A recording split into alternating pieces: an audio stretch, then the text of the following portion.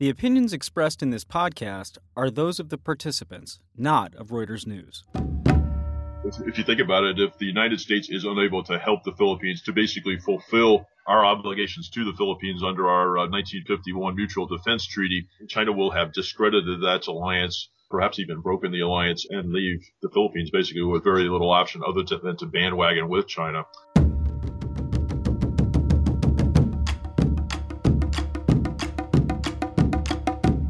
If you're looking for a spot on the globe likely to spark a world war, you could do worse than the South China Sea.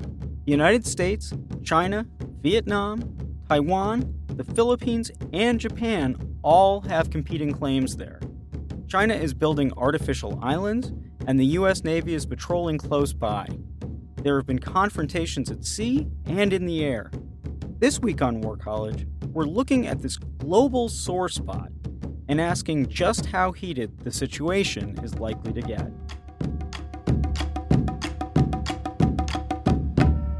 You're listening to War College, a weekly discussion of a world in conflict focusing on the stories behind the front lines.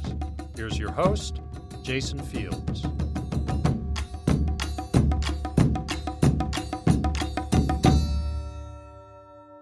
Hello and welcome to War College. I'm Jason Fields with Reuters. And I'm Matthew Galt with Wars Boring. James Holmes is a professor of strategy at the U.S. Naval War College and also the co-author of Red Star Over the Pacific, which was an Atlantic Monthly Best Book of 2010. He's an expert on the South China Sea and what the United States and China are doing there. So let me just say thanks very much for joining us, James. Oh, thanks for having me. It's been a delight to write for you all over the last few months, and it's glad to make the personal contact. Well, so can we just start off with the real basic point, which is why is the South China Sea such a flashpoint? It's quite a flashpoint simply because so many things are at play there as far as freedom of navigation, as far as various interests in resource extraction for fish and natural gas, all of these kinds of things that growing powers like China really need to tap. And in this case, all of that stuff, all those sort of tangible interests, I think they merge with China's view of what China should be and what China should own as far as territory. I would say that we're actually looking at an intersection between all those tangible economic interests and essentially a really old question about what the sea is. If you go all the way back to the 17th century Europe, the Brits and the Portuguese in particular argued about whether you can own the sea. We thought this question was basically settled by negotiating the UN Convention on the Law of the Sea, which states that the sea primarily is a common, something that belongs to everyone and no one. But China seems to have the older view that you can actually be sovereign over the sea and rule as much as you would your own land territory. Just a very quick aside, but the United States has not signed on to that treaty. Does that have any impact on how we view these things? I think it does have an impact. I tend to take a little bit less, I don't worry about it the way some people do. That's when you go to foreign conferences, there's always somebody who will raise the old gotcha line about why aren't you inside the lifelines of the UN convention and the tribunal that adjudicates the challenges like the Philippines has brought. But I do think it matters in a couple of ways. First of all, we don't have access to the UN tribunal, the UNCLOS tribunal that's adjudicating the Philippines-China dispute, and that may adjudicate other disputes in the future. And secondly, it just means that the optics are bad. It's kind of like the United States remaining aloof from the Versailles Treaty, or particularly from the League of Nations almost a century ago. It's, perhaps it makes very little practical difference, but it just doesn't look good. And I think politically speaking, it doesn't do us any favors as we try to enforce the law of the sea, much as we have over the last 70 years or thereabouts. James, who are the other interested parties in the region, and what's at stake here? The other interested parties in the region are pretty much anybody who fronts on the South China Sea and has an exclusive economic zone and a territorial sea, which are apportioned to them by the UN Convention on the Law of the Sea. For example, if you look at the map of the South China Sea, on which China has inscribed the famous 9-dash line enclosing most of that body of the water, the waters within the 9-dash line are very much within the exclusive economic zone of the Philippines, of Vietnam, to a certain extent even of Indonesia, which has started to butt heads with China in the southern reaches of the South China Sea. So those are the local powers that have quite clearly Vietnam, Malaysia, all of the Southeast Asian nations that front on the sea have a very direct interest. And some of them also claim the Spratlys and Parasols, and that's what generates a lot of press. The bigger point is that any seafaring state, any trading state that trades by sea has a stake in the South China Sea, simply because if China is able to redefine this as a body of water governed by Chinese domestic law rather than by international law, China will set the rules by which that the sea lanes are used in the South China Sea.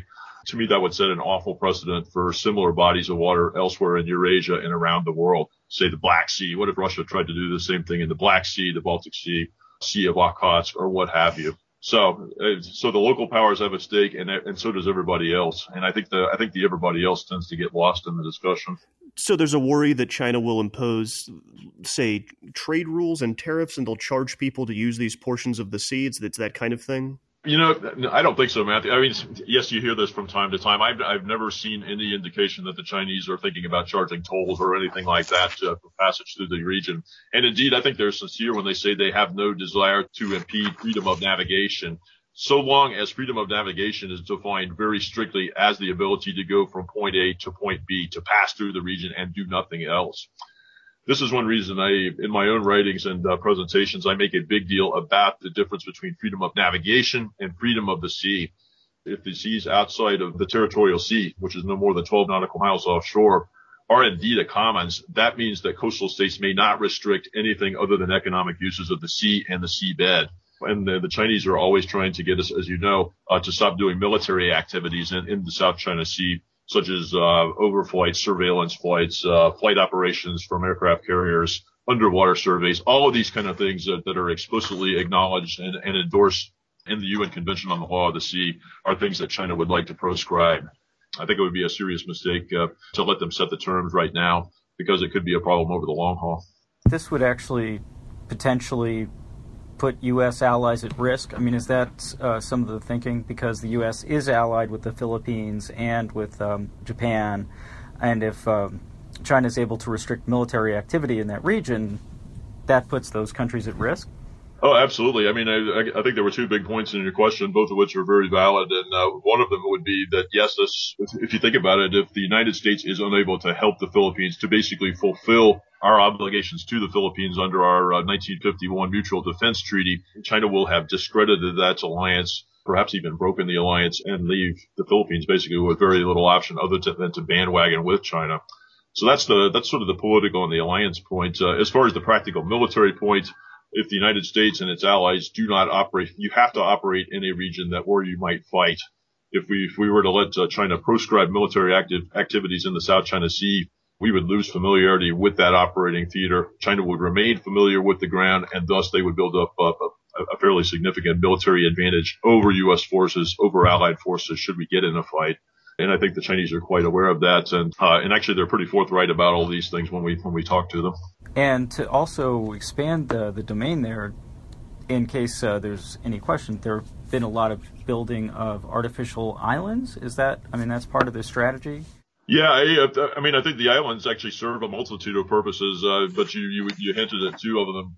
First of all, if you look at the map of the South China Sea with the 9-dash line inscribed on it, and then if you look at the islands that they were improving, putting airfields and the like on, missile batteries and that sort of thing, they are building up the ability to project power throughout the 9-dash line zone from those islands on a 24/7, 365 basis. And that's something that they have not had operating from Hainan Island, from the mainland, and so on and so forth. They're very rapidly building up the ability to project force out into the vast majority of the region described by the 9-dash line. One reason that you hear a lot about Scarborough Shoal and that might be the next target for improvement. If you look to the northeast on that map, that is one of the zones that is not currently under missile range or under aircraft range. And I think that would be one of the drivers that would get them to do that, even apart from the ruling that may come down from the UN tribunal in the Philippines' favor. So yeah, I mean, that's the military point. The bigger political point is about sovereignty. It's international relations 101. Sovereignty is about a monopoly of force, a near monopoly of force within certain lines inscribed on the map that we call borders.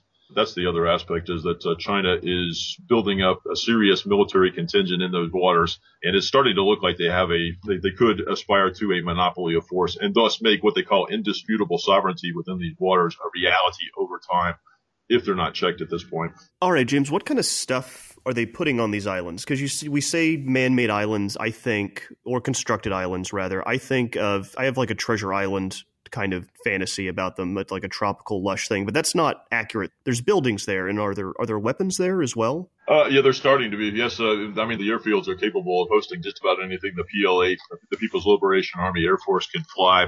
I mean, there are not permanently stationed forward deployed aircraft yet. Earlier on this spring, they have stationed H-29 surface-to-air missiles there. And I think this is just a precursor to things that we will see down the road. Again, that's trying to create that ability to exert sovereignty within the waters and the skies that they claim.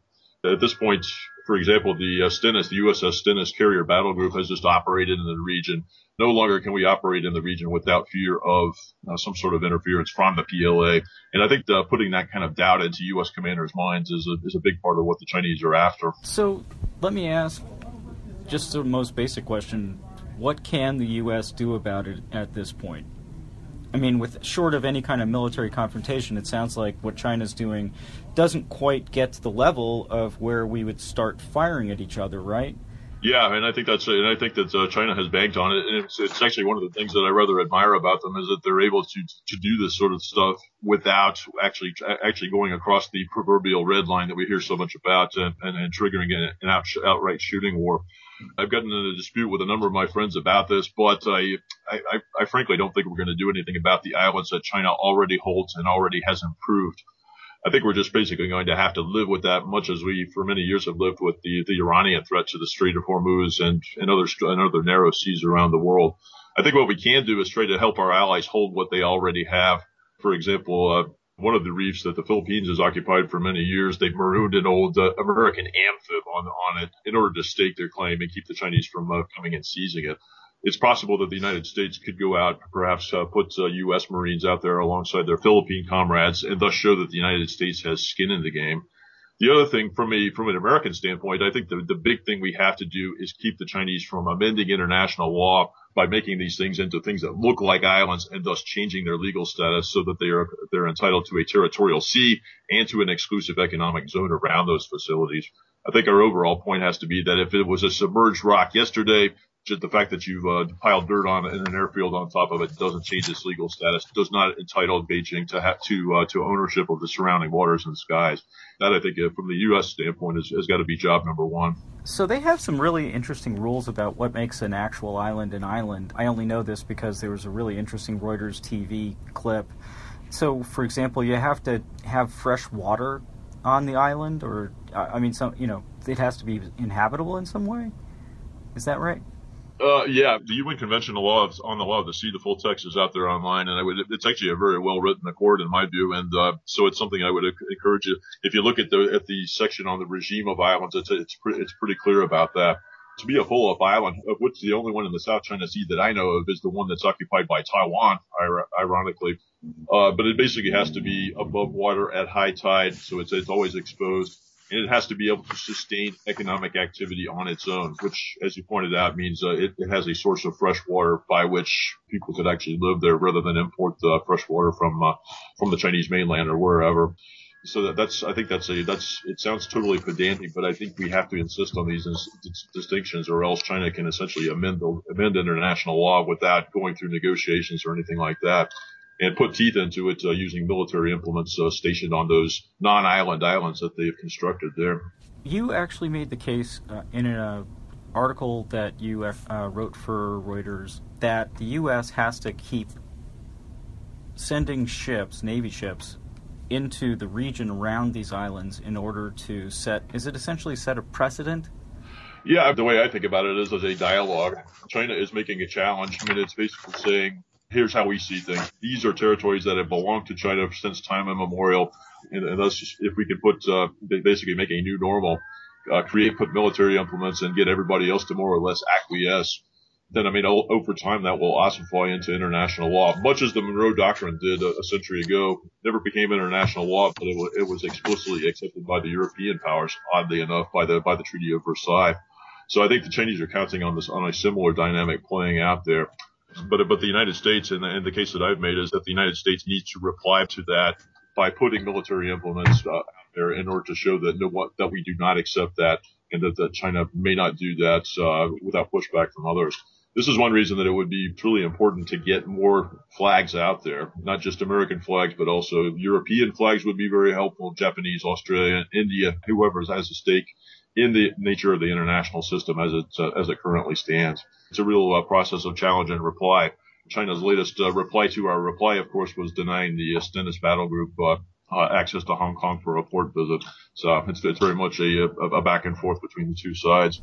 People may not actually know that even in tense times, navies are often given access to ports that, you can bring your ships into Hong Kong, or there's a whole protocol around it. Is that right?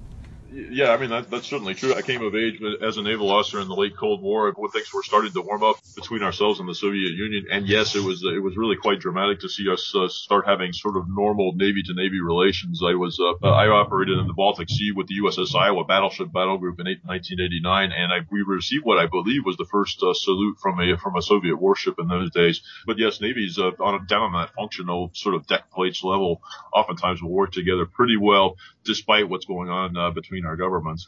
Similarly, it's not unusual for us to have a PLA Navy delegation here in Newport to meet with us and to talk candidly with each other. We never agree on anything. We have the discussions, and obviously the politics is there, but sort of on a Navy to Navy relationship, we actually get along reasonably well, which is one reason you'll see our Navy making a big deal out of things like the Code for Unpredicted encounters at sea, basically a code of conduct when our ships encounter their ships or aircraft out at sea. We agree to talk and not to do dangerous things. This is something that we reached with the Soviet Union in the 1970s, and it started to take shape between ourselves and China today. So yeah, there's a weird duality in our relations with China's Navy and with China's government. Well, James, it sounds like things are very congenial right now, but I'm wondering what the worst case scenario is here. And I'm not thinking necessarily of America and China necessarily, but we are just beginning to sell arms to Vietnam. The Bush administration sold arms to Taiwan, and they want more from us. What might happen here? Is it possible that a skirmish could break out over this territory? Well, yeah, I think that is certainly a possibility. It's one of those things that's kind of strange because I have a hard time envisioning, and maybe you guys have a better idea, but I have a hard time imagining what exactly would be the trigger that would cause such a skirmish. Whether it could be one of our lesser allies, perhaps the Philippines decide they've had enough, or Vietnam. Vietnam is a very capable military power. It's actually given China a very bad time during their border conflicts in the past. Vietnam has fielded, or it's in the process of fielding, a very impressive half dozen Kiel-class submarines built by Russia. Vietnam is a pretty serious power. It is possible that, for example, if China were to put the oil rig out in the Vietnamese exclusive economic zone the way it did a couple of years ago, it's possible that Hanoi could decide enough is enough. I would think it wouldn't start off as a direct U.S. on China thing, but that we might get drawn into something via our entanglements with the regional powers. Not uncommon at all in history for little powers to get big powers into trouble, going all the way back to the outbreak of the Peloponnesian War 2,500 years ago. So, is there any country in the region that we have a direct treaty obligation to? I assume Japan, but I didn't know about anybody else. We've had a treaty with the Philippine Islands since 1951, about the same time as when the original incarnation of the U.S.-Japan Security Treaty came into force. That was renewed in 1960. These are not new engagements at all. Beyond that, of course, we keep things rather ambiguous with Taiwan, which is probably a separate topic to talk about. We do not have formal obligations until you get around to that western rim of the South China Sea, where, of course, Singapore is a major non-NATO ally. And we also have good ties with Malaysia as well. But Singapore is a serious ally, hosts American ships as well as ships from other nations, and has been a good ally that punches above its weight. Is it a similar situation to what we have in NATO? In other words, an attack on one is an attack on all? Or is there a different obligation? These are pretty serious treaties. Particularly, and actually I would say the U.S.-Japan Security Treaty is getting more serious now that Japan has modified its understanding of that treaty so that it lets Japan play a more equal role in that. I think Japan showing that it's a more equal ally to the United States is going to be something that's going to allow the United States to justify joining in with Japan in the Shikoku Islands or what have you, simply because they now look like a good ally that will help carry its share of the load. So yeah, these are pretty serious engagements. I think it's worth noting for those who don't study treaty law that even the Article 5 of the North Atlantic Treaty that binds NATO together, even that is not sort of an automatic go to war type provision. It does obligate us to view an attack on one as an attack on us all, but it doesn't prescribe any specific actions. It just says we will act when an attack occurs. That's interesting. Okay, I had no idea about that. I don't think any government ever ties its hands in advance of something like that. It's in the various provisions of the UN Charter, you're not going to get sort of an automatic agreement to march off to war if something bad happens.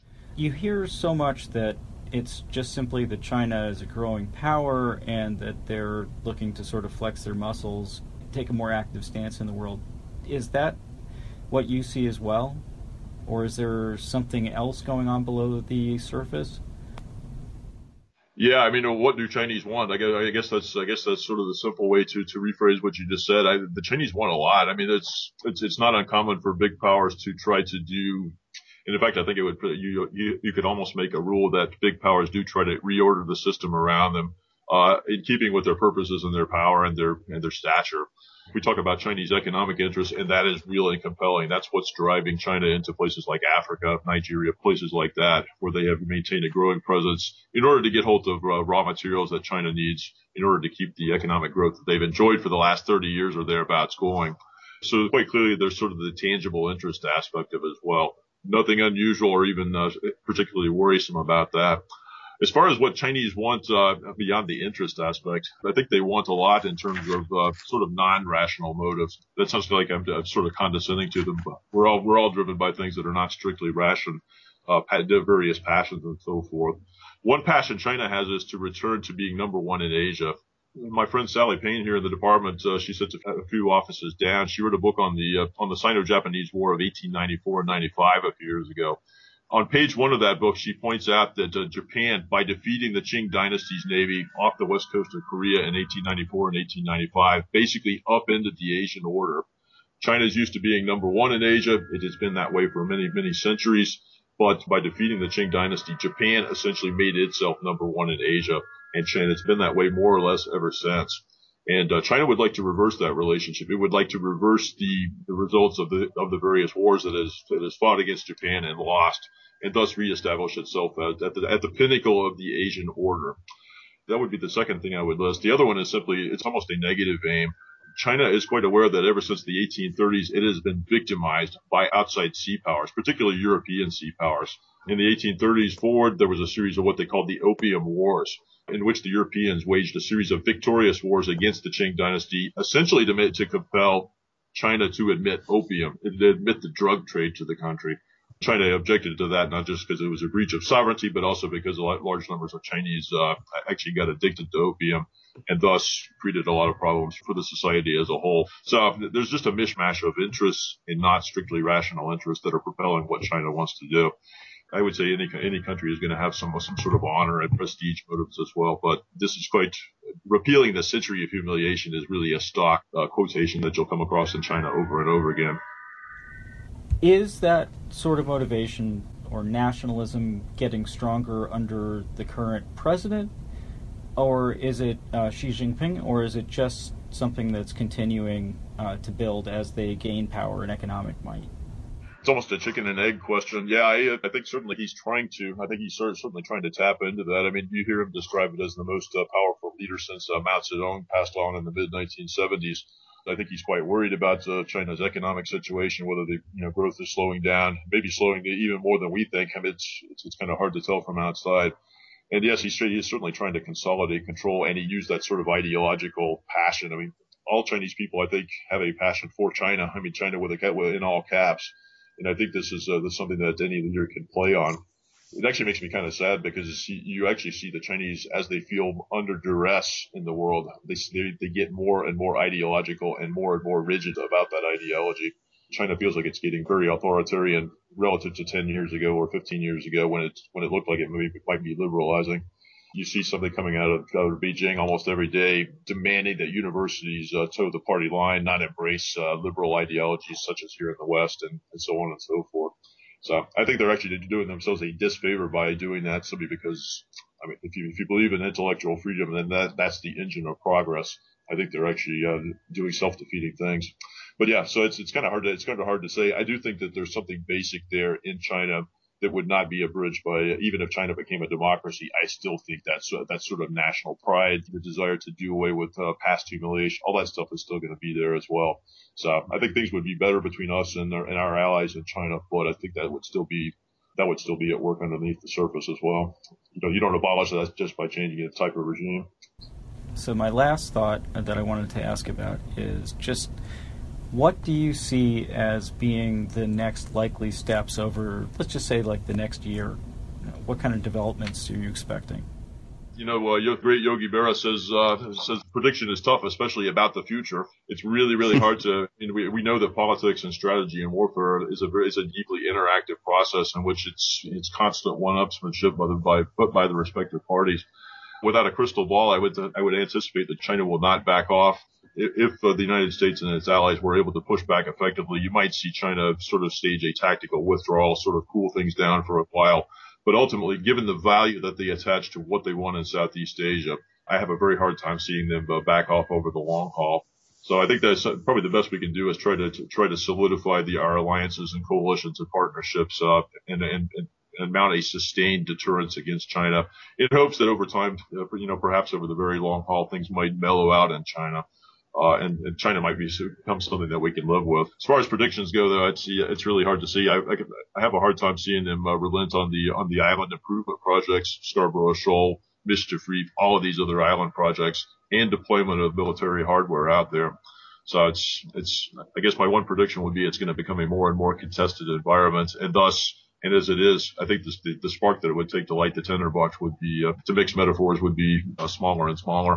Jim, thank you so much for your talking to us today. This is James Holmes, New U.S. Naval War College, so I think the information you gave us is stuff that people should take seriously. Thanks. I appreciate being on.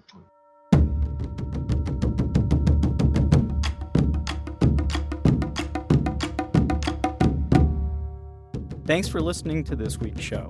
We hope you enjoyed it. If you did, it would be terrific if you tell your friends about us.